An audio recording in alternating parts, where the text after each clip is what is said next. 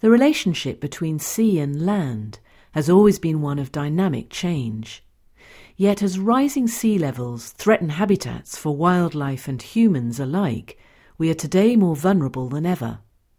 The 11 video tracks on this album address the complexities of environmental change, focusing on the Blackwater Estuary in Essex, where a coastal retreat scheme is in operation, on managed biodiversity at Wicken Fen in Cambridgeshire, and the search for sustainable forms of development along the River Severn.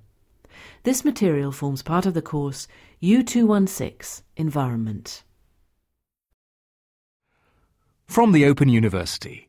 For more information, go to www.open.ac.uk/use.